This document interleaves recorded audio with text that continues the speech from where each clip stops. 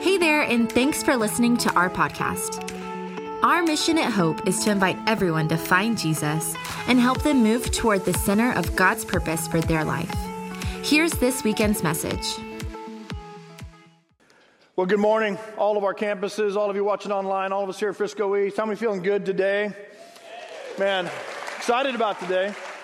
Starting a brand new series called Yearbook. How many have your yearbooks? You still have your high school yearbooks?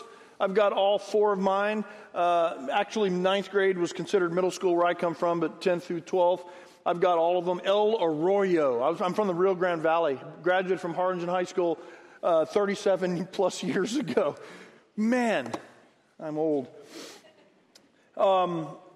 Yearbooks, when you got them, you remember that when they passed them out in whatever class that was, or you picked them up from somewhere, first thing you do is you go to the end to see where you are, right? They have little pages listed where the pages you are and how many went to go see your pages, right? You know, nobody's raising their hand because, yeah, I did, but I'm not raising my hand because I know you did. You wanted to go see, make sure nothing embarrassing, make sure the picture was good, you know, all that. Then you look for your boyfriend or your girlfriend, you look for your friends, and you look for the superlatives, who got what, and all those things. And then you had people sign your yearbook, right? So in all of my yearbooks, I went through them. I hadn't looked through them in years, and so I got them in the attic, and I looked through them. This is my 9th grade yearbook, and my friend, Tommy Funk, he was my tennis partner. We played doubles together, and he said, "John, half good tennis player, ha. Hey, stay clean, don't get busted." I'm like, what? I have no idea what that was about. I mean, I didn't do anything, I promise. But you read some of the things that people wrote in the yearbooks. It was so crazy, so funny. But a yearbook, you know, part of the joy of it is you go back and you look at the past. You look at your friends. You look at you look at your teachers and the sports or the academics or the art stuff that you were involved in, and it's just fun to look back. Well, in this series, that's what we're going to do. We're going to take a look back on the yearbook, or in the yearbook, of the Exodus, in the book of Exodus. This is the time in which Moses takes the people out of Egypt, the children of God, out of Egypt and into the edge of the promised land. And we're going to look at some of the characters and some of the events that shaped their story and how it might shape ours. Here's where we're going over the next 4 weeks. Today, I'm going to talk about least likely to succeed. Next week, we're going to talk about field trip gone bad.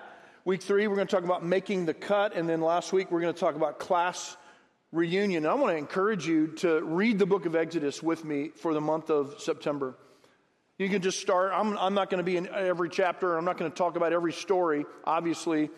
But if you want to read along with me, just in the book of Exodus, just read 1 or 2, 3 chapters a week and get caught up on that story. It's an incredible story. Today, I'm going to do a little twist on superlatives. You remember, if you look back on or in your annual, you'll find most popular or most beautiful or most handsome or most athletic or most spirited, whatever, right?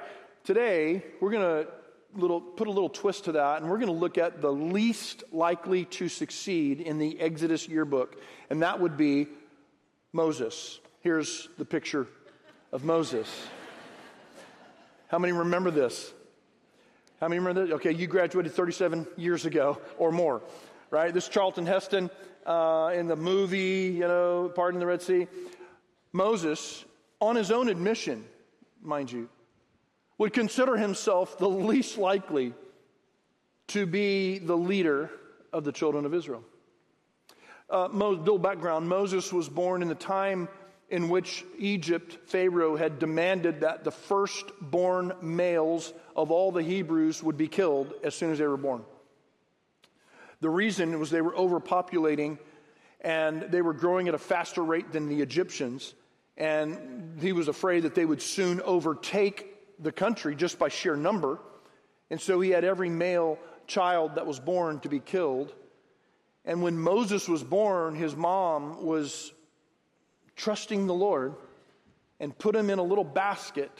I mean, moms, I don't know if you can, just fathom this. Obviously, it's such a hard thing to even think about, that your son or daughter would be killed, but she put him in a basket and put him in the Nile River and just watched him float away, hoping and praying that God would do something. Well, downstream, Pharaoh's daughter was at the river at that time with some servants, and they see this basket. They go to and get the basket and see what's inside. It's a little baby, and she said, "Oh, it must be one of the Hebrew babies." And instead of killing it, she adopted him. So Moses would be raised in the house of Pharaoh, in the palace of royalty, but yet when she needed someone to nurse and someone to help her with raising Moses, sovereignty of God would have it that his own mother who gave him birth would be his nurse, would be his mother who really raised him. So Moses is in a dual citizenship. He's adopted by the palace, but yet he is raised and born a Hebrew. He had the privileges of the palace, and he had the tradition and the faith of the Hebrew nation. Well, as Moses grew up, about 40 years of age, he walked out into the workplace of the Hebrews who were enslaved by the Egyptians. And he saw an Egyptian beating another Hebrew, and anger rose up within him.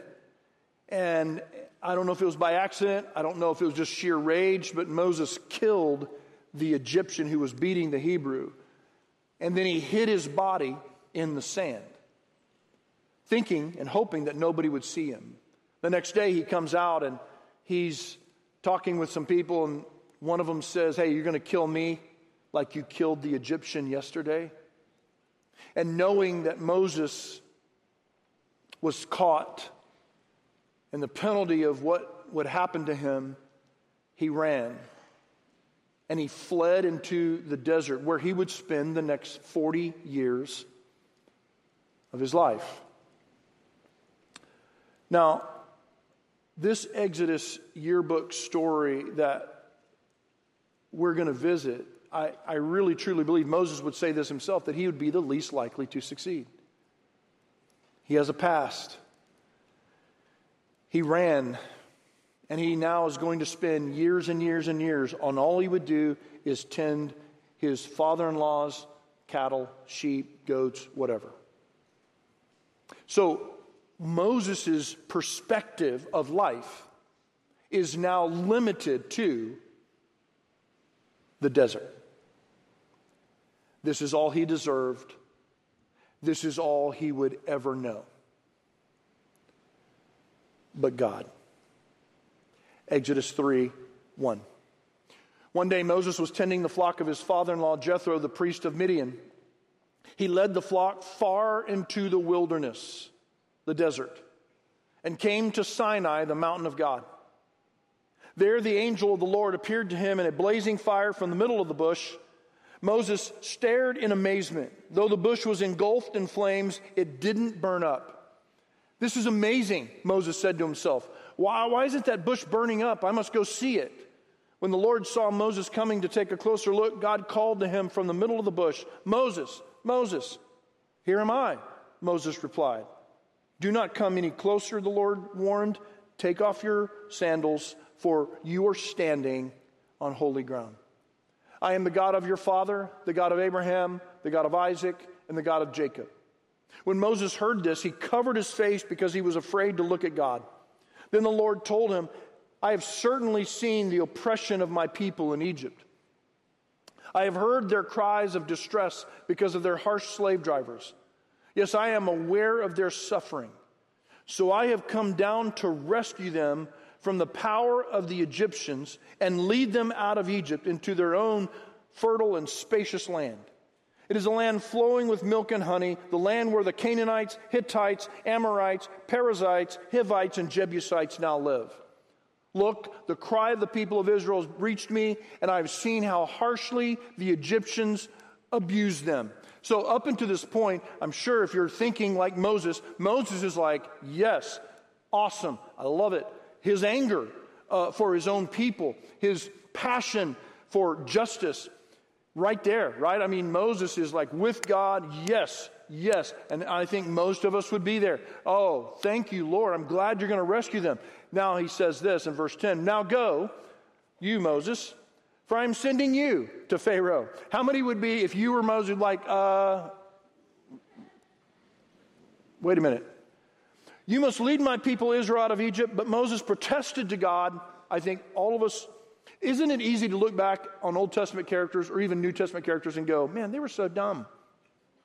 You ever realize that? You just look back and you go, man, why were they so stubborn?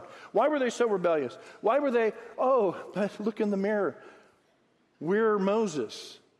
How many would see yourself having this same conversation? But Moses protested to God, who am I to appear before Pharaoh? Who am I to lead the people of Israel out of Egypt? Remember his past? Remember what he's done? He's been gone for 40 years. His mom and dad are probably dead. He's probably got cousins, but nobody would really know him, either in the palace or in his own Hebrew family. He's thinking, who am I? So they would go in this dialogue. I'm going to give you only Moses' side of the conversation. God is speaking to Moses. Every time Moses says, but Lord, God says something in trying to persuade him. Verse 13, here's again what Moses would say. But Moses protested, if I go to the people of Israel and tell them the God of your ancestors has sent me to you, they will ask me, what is his name? Then what should I tell them?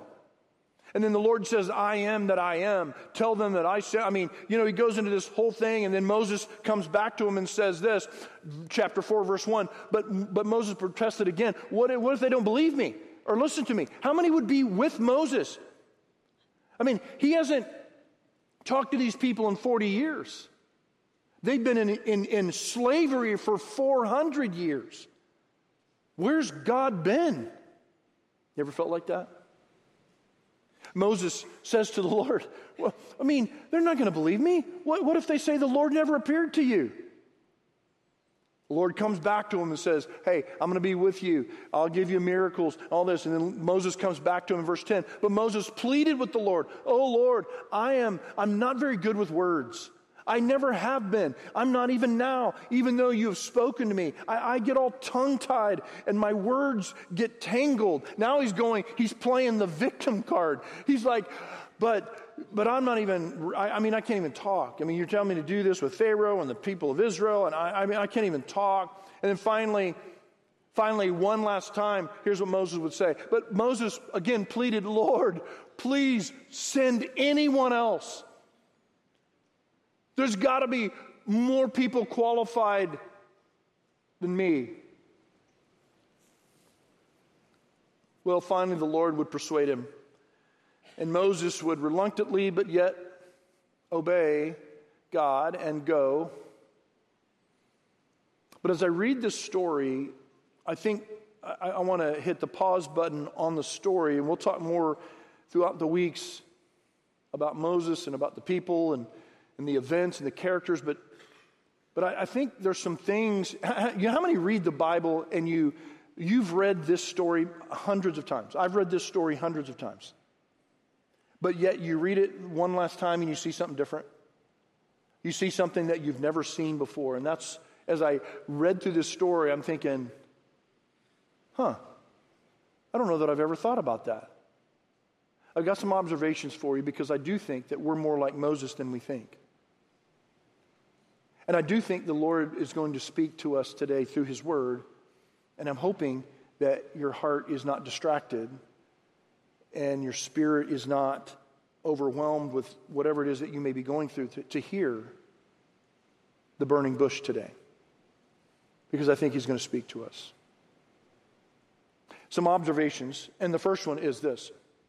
God does some of His best work in the deserts of our life.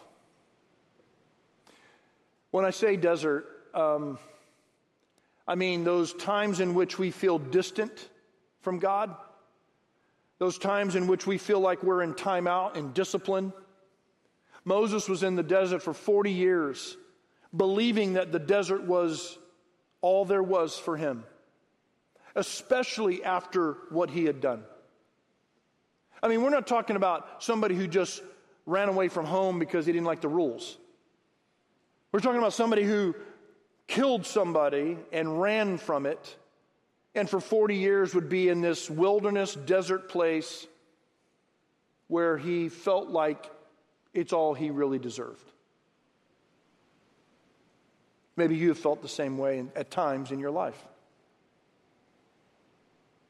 A divorce that you didn't want, didn't ask for, but it came your way. Maybe you did ask for it.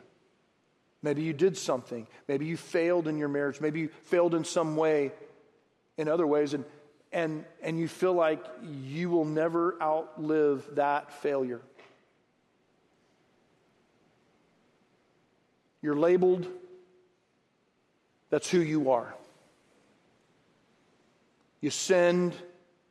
Maybe yours is insecurity, like Moses. I can't even talk. I mean, there's no way that this is going to work. They're not going to believe me. Maybe yours is inferiority. Maybe from a kid you have felt less than all of your life. And all of a sudden, God is wanting to use you in some way. You hear us announce, hey, would you work with students? Would you serve at a door? Would you greet people? Would you lead a small group? Would you, and the immediate, the thing is, some of us, it's, I don't have time. Some of us is, and I'm not going to do that. I'm above that. But some of us, it's like we don't feel qualified. We don't feel worthy because we know who we are and we know what we've done. And that's exactly where Moses is. He's like, Lord, who am I? Why would you even come to me? You know what I've done. But God in His mercy keeps knocking. He keeps asking. He keeps loving. He stays patient.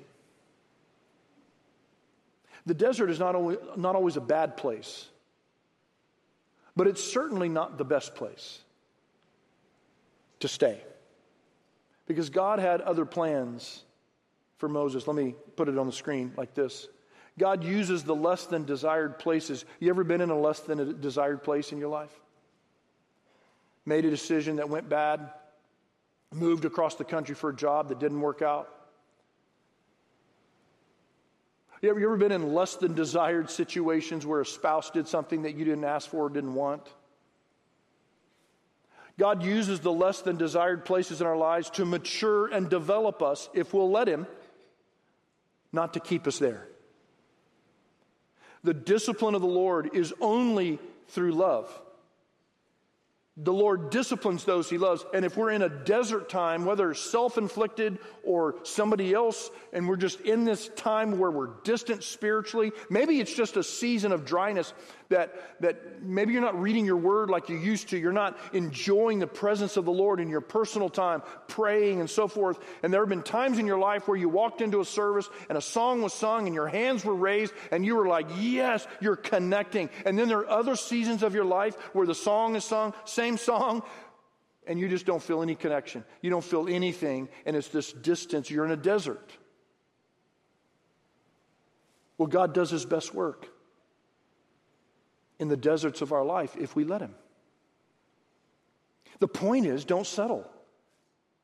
Don't settle for the desert. Let me put on the screen like this. Many times we deny or deflect God's invitation for leadership and settle for less than God's best for our lives because we don't feel worthy or qualified. Or maybe in your case, you just don't have time. You're busy. You got things going. I'm just here to tell you that God does His best work in the deserts of our lives. Let Him. Just because you're in a desert doesn't mean God is not with you. Just because you're in a desert doesn't mean He won't develop you. It's in those times. How many know this? How many of you ever come through a bad time and now you look back 10 years later and you go, wow, I am thankful for that time. I don't want to relive that, but I'm thankful because now I'm better. I'm more faith-filled. I am better at relationships, or whatever the case is. You look back on those things. Why? Because you allowed God to develop you in the dark places of your life. In the desert times of your life, you let God mature you. You let Him grow. You didn't get bitter. You didn't walk away from God or the church and go, I'm mad if he doesn't do whatever. You just let Him grow you. Even in your pain, even in the hurt, even in the confusion, even in the unfairness, you let God work. And when you let God work, He does His best work when you're walking through the desert. Second observation. Maybe, just maybe, God calls us to do things that only we can do. Now, I say maybe because this is a real bold statement. Because I know in Matthew 28, when Jesus gives us the Great Commission, go into all the world and preach the gospel, that's for everybody, right? And you and I both know that God's going to send somebody. He's going to send somebody to the ends of the earth. They're going to be missionary. Maybe He didn't call you to do that, but we know that's kind of a general call, that we're all called to reach the lost. I mean, it's part of our mission. We invite everyone to find Jesus. So all of us, it's a general call.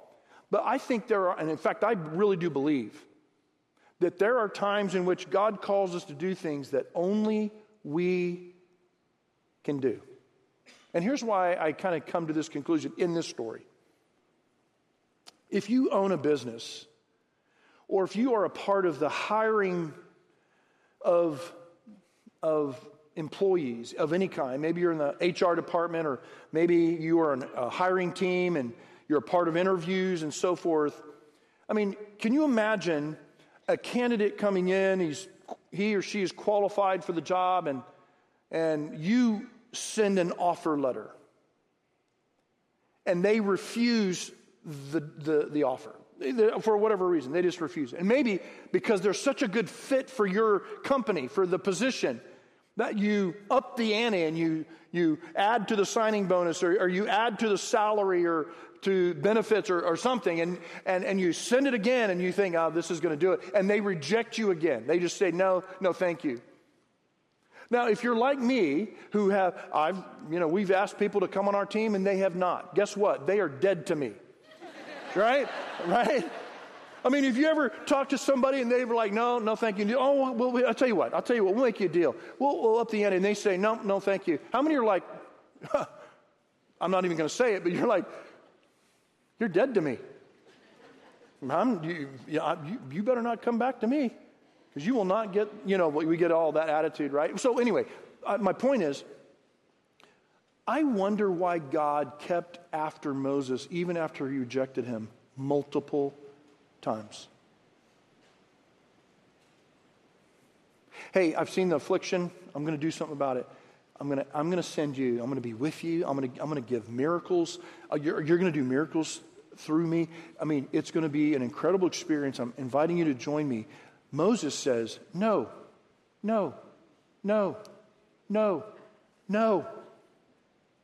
Now, if you're God, I'm thinking, you know what? I really want somebody who wants to be on my team. When I was in school, I remember in elementary especially, we would be on the playground, and we would be picking and choosing teams, and every once in a while I was a captain, and I would pick somebody, and they'd go, oh, right? Because they wanted to be on the other person's team. It's like, sorry I picked you. I'm not throwing the ball to you, type of thing. I mean, God kept after him. Why? Think about it just for a second. Moses had a humility about him. Maybe because of his past. Maybe because of his speech impediment. Maybe just because he had the right temperament. Guess who would spend 40 years in the desert tending sheep and cattle? And guess who would lead the people of Israel in the what? Desert for 40 years. Moses had an understanding of the desert like nobody else would. And maybe there were other shepherds, maybe there were other people, maybe. But God did not ask them. He asked Moses. Moses was ready. Moses was older. He was wiser. He was developed. he was prepared. Maybe there are some things that God is asking of you that only you can do. And let me explain why I believe this is not just a maybe. You have a son or a daughter. Only you are called of God to be their dad or to be their mom. And maybe there's some step-parents involved, but if you're the biological, you are called to lead your child. That's a blanket statement if you have kids, but that's a basic call. Only you can do that. Now you can relinquish that and you can let somebody else, or you can answer the call of God to lead. Jeremiah 1:5, God says this of Jeremiah, I knew you before I formed you in your mother's womb. Before you were born, I set you apart and appointed you as my prophet to the nations. There are plans that God has that even before perhaps we were born, he goes, I've got plans for you. Psalm 139, David pens these words about God. You made all the delicate inner parts of my body and knit me together in my mother's womb. Thank you for making me so wonderfully complex. Some of you got the real complex type deal. Your workmanship is marvelous. How well I know it. You watched me as I was being formed in utter seclusion, as I was woven together in the dark of the womb. You saw me before I was born. Every day of my life was recorded. Listen to this. Every day of my life was recorded in your book. Every moment was laid out before a single day had passed. How precious are your thoughts about me, O God. They cannot be numbered.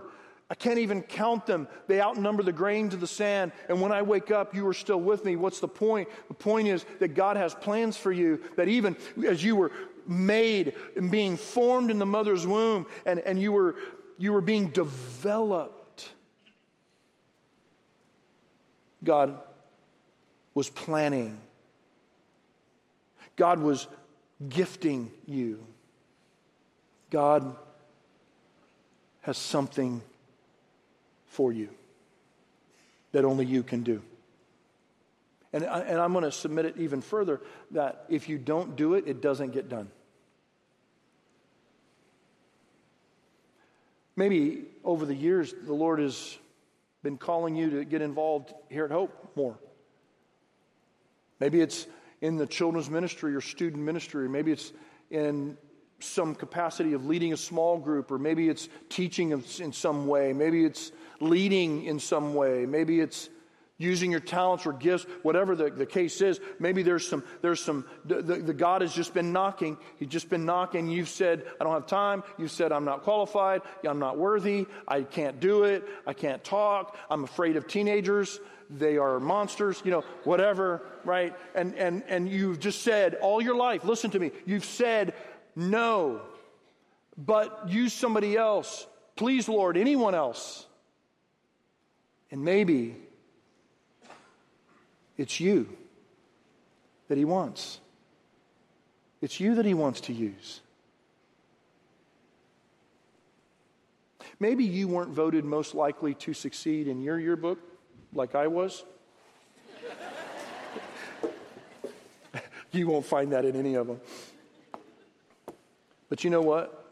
God didn't vote in your yearbook. You look at the people in your yearbook who are most likely voted this and that, most beautiful, most handsome, and they're ugly as crazy right now. Didn't age well. Most likely to succeed, and didn't happen. Can I tell you that God doesn't look on the outside, but God looks at the heart? And there are some things that I believe that only you can do, because God is calling you, specifically you, with your fingerprint, with your talents, with your giftings, and you're being stubborn. And God says, man, I'm just going to keep knocking, because you're the only one who can do it. Third, how many still love me? I know it's kind of hard. All right, good. Past failure does not exclude us from God's future success. Now, this is a no-brainer in the story, because if you read it, you're like, okay, we know Moses killed somebody, but now God's going to use him. This story has been used all over the world in religions that don't even follow the Bible or Jesus. This is a huge story. But let's revisit Moses' failure. Exodus chapter 2, just real quick. Many years later, when Moses had grown up, he went out to visit his own people, the Hebrews, and he saw how hard they were forced to work. During his visit, he saw an Egyptian beating one of his fellow Hebrews. After looking all directions to make sure nobody was watching, Moses killed the Egyptian and hid the body in the sand. How many have bodies in the sand around you? I'm talking in a metaphoric way, hopefully. Not a great way to start your leadership life, Moses. Right? I have a friend. I've never told you this story. I have a friend that was raised in a home that did not serve the Lord. His stepfather beat him and his brothers. He had a hard life, very hard life. Went to church only 2 times in his whole life, and they were both funerals. He graduated high school at 18, and to say it bluntly, he was a drug addict. And he was not only using drugs, but he was selling drugs, and it was not a good situation. And what comes with that lifestyle many times is it goes further down the line. You start using, harder drugs. You start doing things that you normally, wouldn't do. And him and a friend were robbing a home that was for sale. Nobody was there. They were in there taking everything they could, and just by chance, a realtor who was selling the home for the people stopped by the house, walked in, and my friend kills her on the spot. Runs, takes off. Just a few hours later, the Irving police would catch up with him and his friend. His friend would tell on him, and he was incarcerated and thrown in the Dallas County Jail for murder. He calls his dad and says, "I'm in jail for murder and I'm guilty." The dad and the mom, who had just given their lives to Jesus Christ, just had done this, brand new at a church, and they called their pastor, and he says, "I've got an attorney." And they called this attorney, and the attorney went down to the Dallas County Jail, opened his briefcase in the cell with my friend, and said, "I want to talk to you about God." And my friend stood up and says, "I will not talk about God. There is no God, and I want a new attorney." The attorney closed his briefcase, says, "I'll be back when you're ready." Comes back, not ready. Comes back again, not ready. But in similar situations, if you found yourself in a place in which you don't know what to do, it's those kinds of places that you begin to think about, maybe there is a God. And he was in his bed by himself, looking up at the ceiling, tears down his face, realizing that he would never spend another Christmas with his mom, his brothers, his sister. He would never enjoy it. He knew that he was done for life. And he looked up to the ceiling and he says, "God, if you're real, please reveal yourself to me." Attorney shows up again and says, "Are you ready to talk about God?" And he says, "Yes." And he gives his life, surrenders his life to Jesus Christ in the Dallas County Jail. He goes to trial for murder, and he is convicted of murder and sentenced to Huntsville for 20 years. Now, if you don't understand, 20 years is a miracle. He should have gotten life at the very least.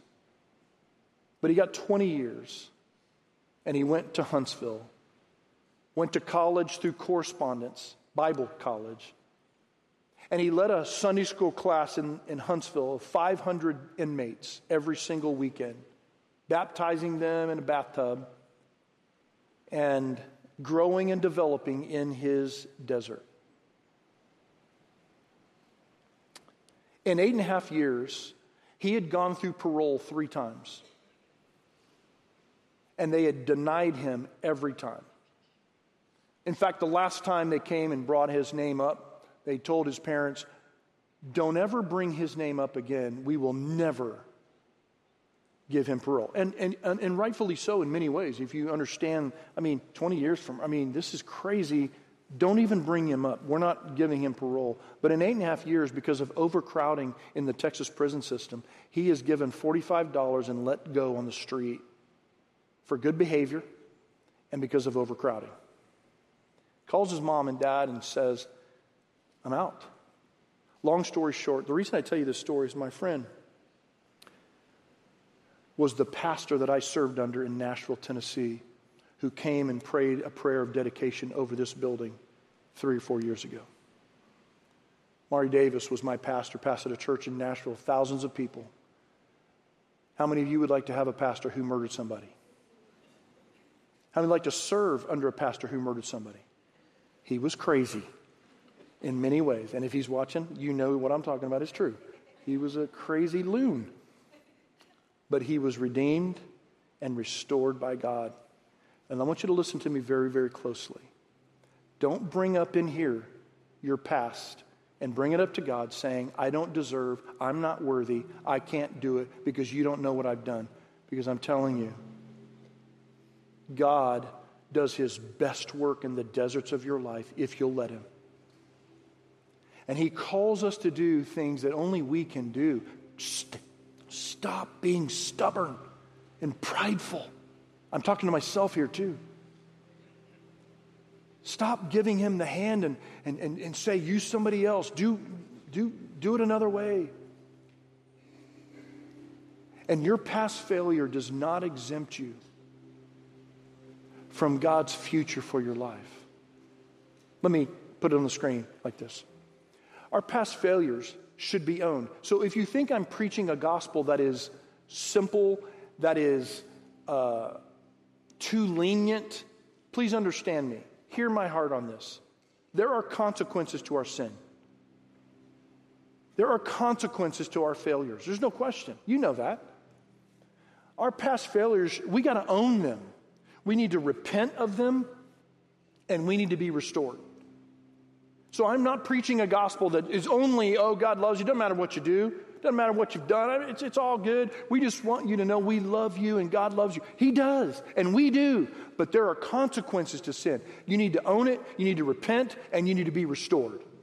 No question about it. But it's in these times that God refines us. He renews us and develops us to be used for his glory. And my friend, Mari Davis, and his story has been told all over this nation. So many people have come to Christ. So don't tell me God can't use you because you committed adultery. Don't tell me God can't use you because you killed somebody. Don't tell me God can't use you because you lied. Don't tell me God can't use you because you failed in some way. I'm not excusing, and I'm not saying that you shouldn't have to pay or we shouldn't have to pay. I'm not saying any of those things. All I'm saying is that if you'll just surrender to the Lord in the times of desperation and you'll repent of your sin and let him restore you, he will develop you for his glory. And here's the bottom line. Let me put it on the screen like this. No matter what season of life you're in, right now, there's always something that God has for you. Always. He's either developing you, he's restoring you, or he's asking you to do something. Always. There is no retirement in the kingdom of God. There is no vacation in the kingdom of God.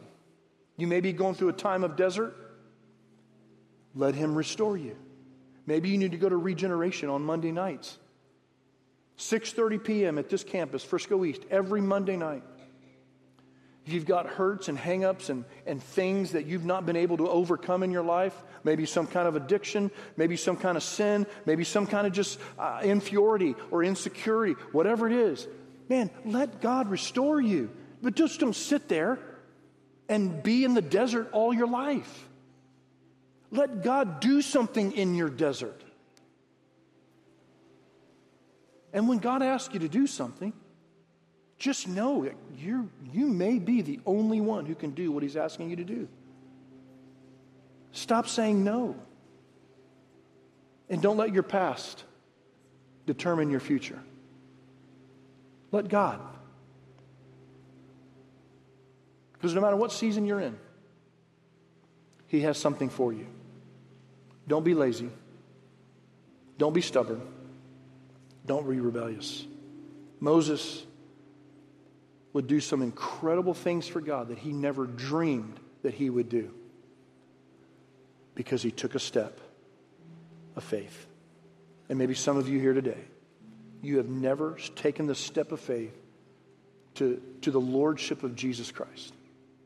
Maybe there's some things that you've done in your life that you could tell me, John, do you think that story's bad? Let me tell you, top of trial, whatever. I don't care. Maybe you're here today and you need to surrender that stuff. You need to surrender your pride. You need to surrender your sin. You need to surrender your faith to the lordship of Jesus and just say, you know what, Lord, I believe that you died on the cross. You lived a sinless life. You died on the cross. You paid for my sins so that I could be reconciled and forgiven to the Father.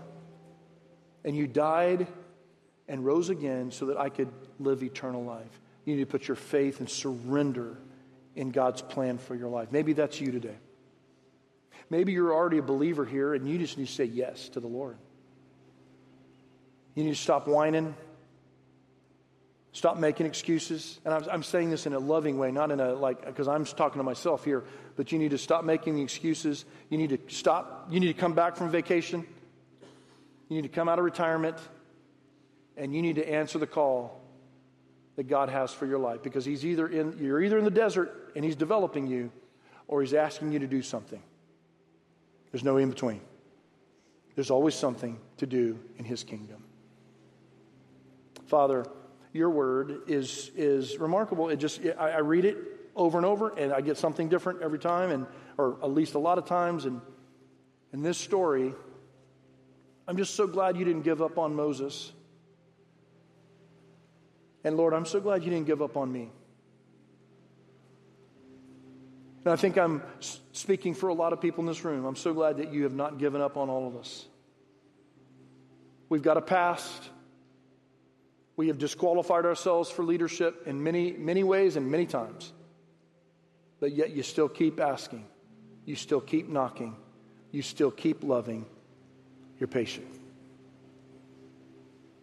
Father, may we answer your call, whether to surrender to your lordship,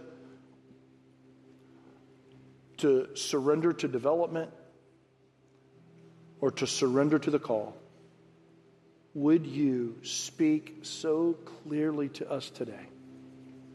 And may your kingdom come and your will be done right here, right now, in all of our lives. In the name of Jesus, I pray. Amen. Thanks for listening to Hope's Weekend Message. Visit hopefellowship.net and further connect with us by downloading the Hope app from the App Store or Google Play. Have a great day.